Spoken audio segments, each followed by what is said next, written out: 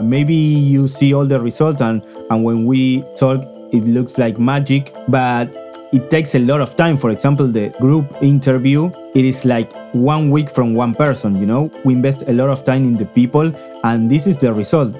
Hello, this is Owen Bennett-Jones. Welcome to Make or Break, where I speak to remarkable people who reached a moment where they just had to make up their mind. With guests spanning from across the business world, we'll unpack those critical moments and explore how these CEOs and entrepreneurs managed uncertainty. This week I'm speaking to two guests from the Buenos Aires-based tech company 10 Pines. Jorge Silva and Angitela Arena are two software engineers making things like apps, online loyalty cards, and e-commerce platforms for clients including Starbucks and Burger King. And 10 Pines is far from your average firm. It has some unusual characteristics, and it all comes down to its structure. 10 Pines is a collectivist organization that has no real hierarchy. There are no managers or CEOs, and all staff are expected to contribute to key decisions, including hiring, firing, and even setting each other's salaries. Since its inception in 2009, 10 Pines has grown to over 85 employees and has generated more than $3 million in sales. The company believes that a lot of its success comes down to this unique company culture. Employees feel they have skin in the game, and staff turnover is less than 5%, far below the industry average. Operating a successful business this way is no doubt extraordinary, but the question is, can it scale without compromising its values? So welcome to you both. Thank you. It's good to be here. Thank you. And let's just start with you, Jorge, as the co-founder, one of the co-founders of the company. Just take us back to what the company was when you started and how you structured it. How did it begin? So the company was started with 4 people in 2008, 2009.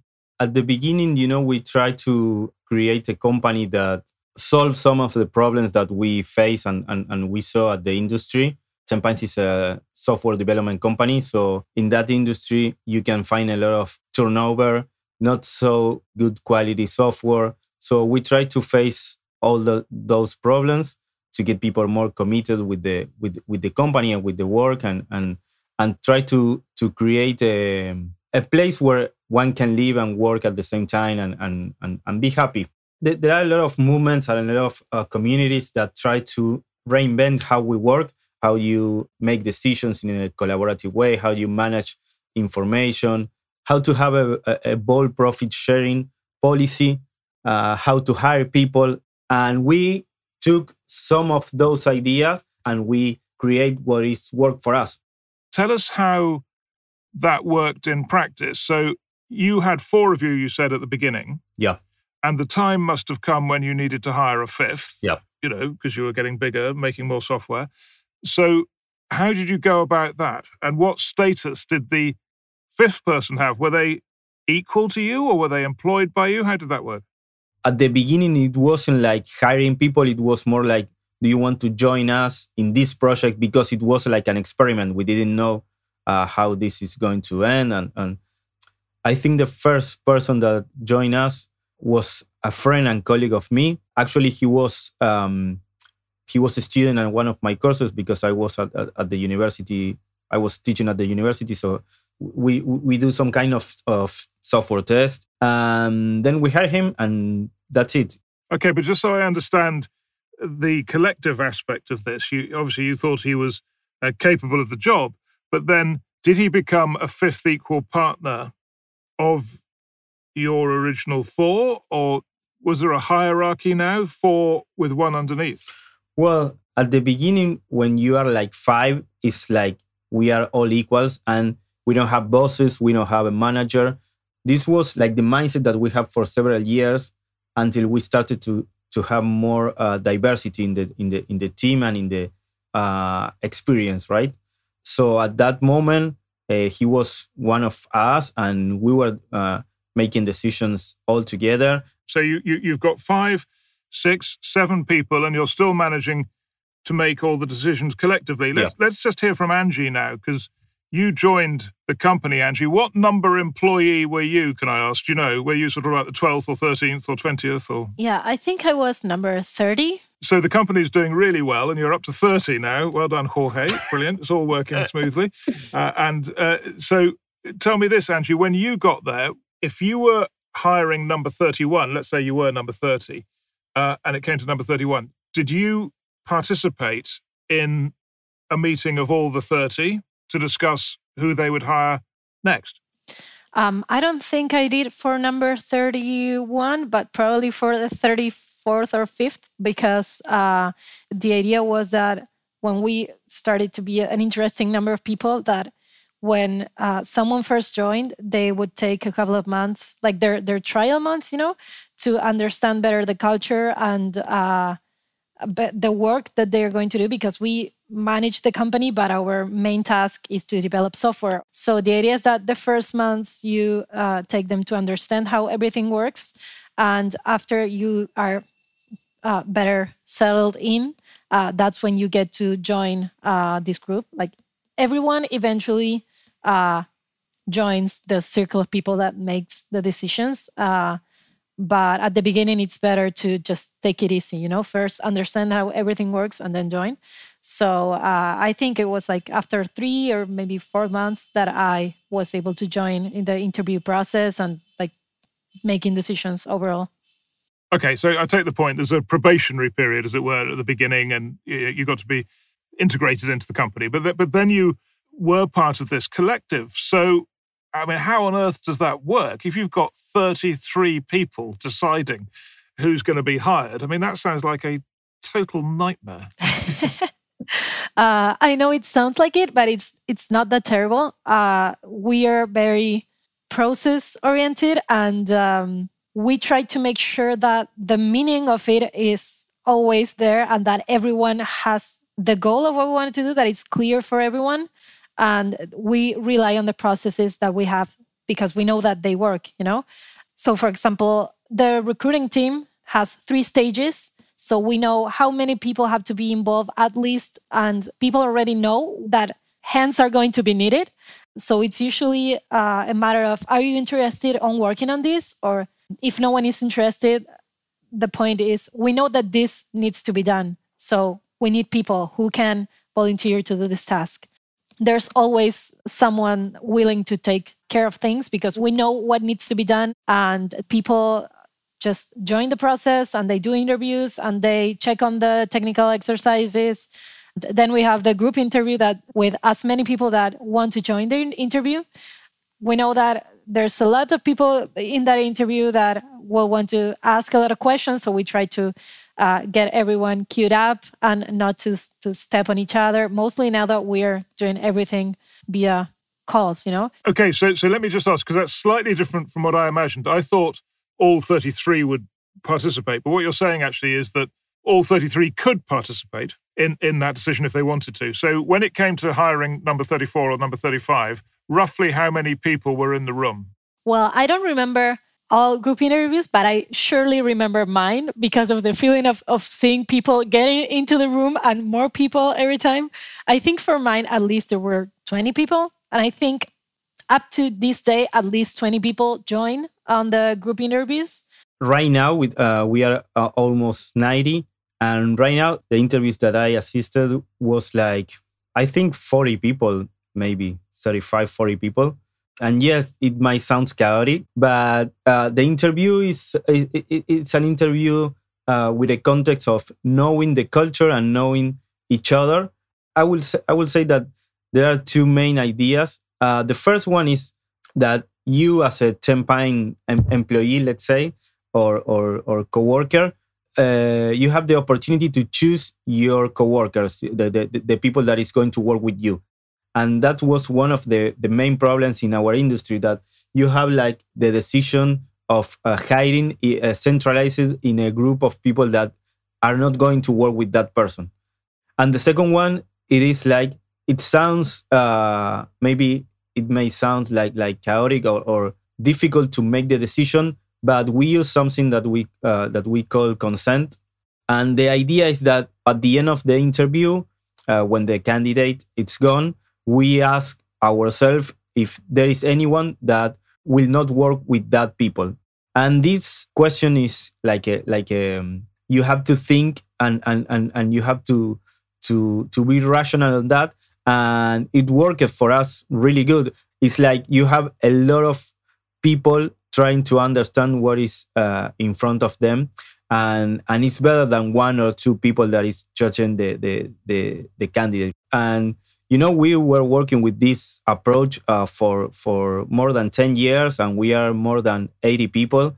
So I think that the model is working somehow. It's very, very interesting, but it does raise lots of issues. So let me ask, what happens when an a co-worker, let me get that right, when a co-worker is unproductive, lazy, idle, and they need to be fired? I presume you don't have a collective meeting to fire people, do you? I mean, that would get horrendous. Well, we kind of do actually, but the funny thing to it is that we never had to fire anyone that had passed the probation period, you could say. So we never had to fire someone that was already in this circle of decision making, so it wasn't that awkward. But we do have an extensive program for mentoring and for making sure that everyone has someone with more experience that can help them. And we also, when we feel that someone is maybe not performing right or they are having like a bad team attitude, we try to help those people and tell them what is not working and how they could make it right.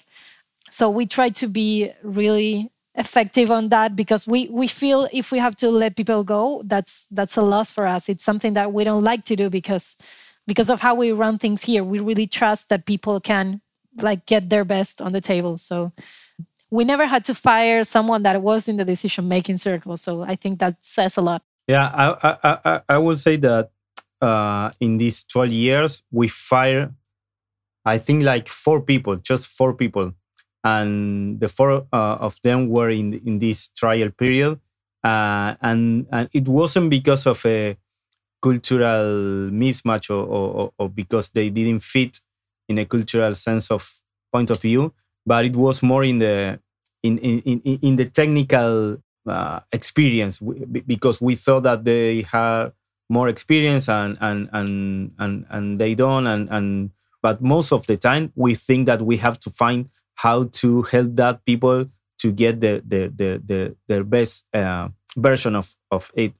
I don't believe that people are lazy. They don't want to do things. They are trying to do the less effort. If they are happy with their work, if they are motivated, I think that they are going to get the best of them. If you're enjoying listening to our podcast and feel inspired by some of the leaders you're hearing make tough decisions in make or break situations, you may want to equip yourself with the skills and capabilities to make your own difficult decisions. If so, the Open University's micro-credential, Management of Uncertainty, Leadership, Decisions and Actions is designed for you. Visit openuniversity.co.uk/management to find out more. One area that truly makes 10 Pines stand out is its attitude to pay. Salaries at 10 Pines are entirely transparent. Every year, 50% of the company's profit is shared amongst the staff, with regular meetings held so that people can openly discuss their salaries and ask for a raise. And while you might expect any employee to jump at the chance of an increase in pay, that isn't always what happens. Last year, one co-worker turned down a proposed 7% pay rise. He said he felt his level of experience didn't match up to his better-paid colleagues. Under the system, most people who feel they do deserve a raise are likely to receive one, and those who don't put themselves forward are often encouraged to do so. 10 Pines believes that although unorthodox, This more collectivist approach has some clear advantages over the traditional methods, which can lead to issues like gender pay gaps and inflated bonuses for CEOs. By keeping the playing field level, 10 Pines has created an unusually content workforce which can see real value in helping each other to develop and thrive. There must have been times, Jorge and Angie, when you thought, you know what, this isn't working brilliantly, we're getting too big for this collectivist approach, that we're running into problems. What problems were there and what did you do about it? We have an annual retreat every March where we get away and try to think what has happened the past year and what we want to do next year. And I think a couple of years ago, I think it was on 2016 or maybe 17, the conversations that we were having were around how some things felt uncomfortable, how the decision-making meetings weren't feeling super productive and things like that. And we realized it was mostly because we were many people and that the processes that we had built up to that point weren't working for how many people we were at that moment. So what we tried to do was to keep the same values and the same goals that we wanted to achieve, but tweaking the processes to make sure that they work for the amount of people that we were at that point. And I think it has become sort of a pattern for us when we just trust that time itself will tell us when something is not working and that we will need to adjust it. But so far it has been like that. We hadn't make a significant point where things changed completely. It was more of a we'll trust that we will change things whenever they need to be changed. And that has worked for us. So we have an online tool that's called Lumio that's for online decision making. And for the decisions that are probably more fast to be made and that don't require much debate or humans chiming in with their opinions, we move those decisions there. So we now have these two ways of just making the company decisions. And whenever we have a decision on that tool that we realize after publishing it that it maybe needs more discussion, we just stop the debate there and bring it over to the live meeting.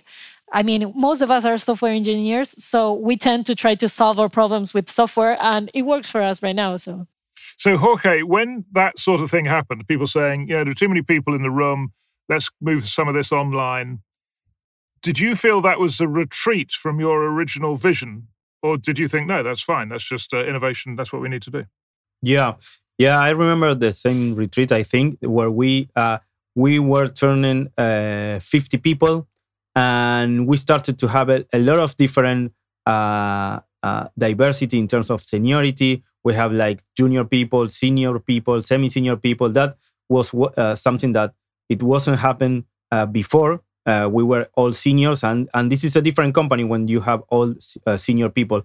When you start to have more junior and more diversity in terms of experience, you need different tools and different policies and we started to think to see that some of the meetings, as Angie said, didn't work in terms of try to listen all the voices.